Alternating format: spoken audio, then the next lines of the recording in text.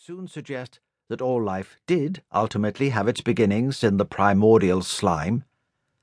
Few believed any longer in life regularly emerging from the inanimate. Egypt had been invaded by Napoleon, and had then fallen, as he had, under the growing British sphere of influence. Its ancient artifacts were fast becoming familiar exotics in the museums of Europe. By the end of the century, Sigmund Freud would plumb the middle-class European mind from a consulting room bursting with Egyptiana, including a mummy's mask that he liked to stroke. The Egyptian floodplains had been given over to the industrial-scale production of cotton, and fledgling tourism was starting to be seen in Cairo and on the river. Much of the continent from which the Nile flowed, however, was still completely unexplored, and the undiscovered source of the great river remained a tantalizing symbol of the stubborn resistance of parts of the world to the increasingly bullish European powers. Sir Roderick Murchison, the president of the Royal Geographical Society, blended the languages of intellectual and financial speculation when he declared, in his presidential address of 1852, that there was no exploration in Africa to which greater value would be attached than establishing the source of the Nile, and that the men who achieved it would be justly considered among the greatest benefactors of this age of geographical science. Though Vasco da Gama had pioneered the sea route to India around the Cape of Good Hope as early as the 1490s, European travel into the interior had not greatly progressed by 1800, and settlement was very thin and almost entirely restricted to the coast. Africa had, for a long time, been an extremely unattractive prospect to the white traveller.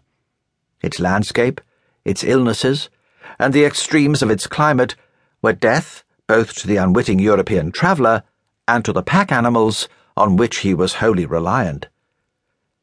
And even if the Central African environment had not proven quite so resistant, the interior of the continent offered few obvious prizes to adventurers, apparently having none of the great mercantile empires of the East Indies, nor the bottomless mines and rolling grasslands of the Americas. That Africa became suddenly and immensely attractive to Europeans and Americans in the mid-19th century was the result of a number of factors which were closely related. The Industrial Revolution had both created new markets and reaped great wealth from them.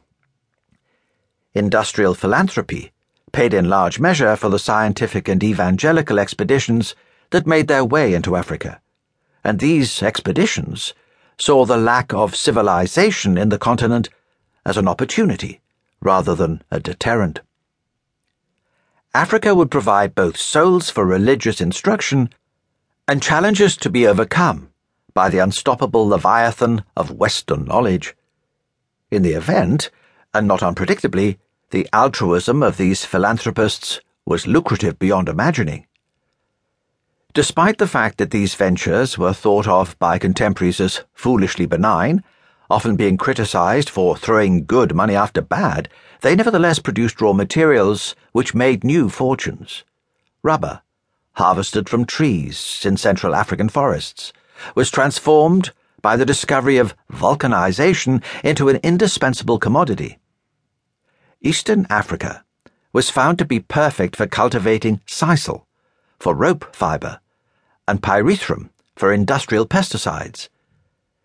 And if at the beginning of the century European governments were largely indifferent, even hostile to the idea of colonies in Africa, by the end they were convinced of the vital strategic importance of not letting anyone else get there first. For Britain, the Nile would form the backbone of a British Africa which stretched from Egypt through Sudan to East Africa and Nyasaland, then down through Rhodesia to the Cape. The expedition which finally succeeded in locating the source of the Nile left the coast of modern-day Tanzania in 1857 and was led by Captain Richard Francis Burton. Burton was not yet 40, but he was already the Victorian traveller par excellence.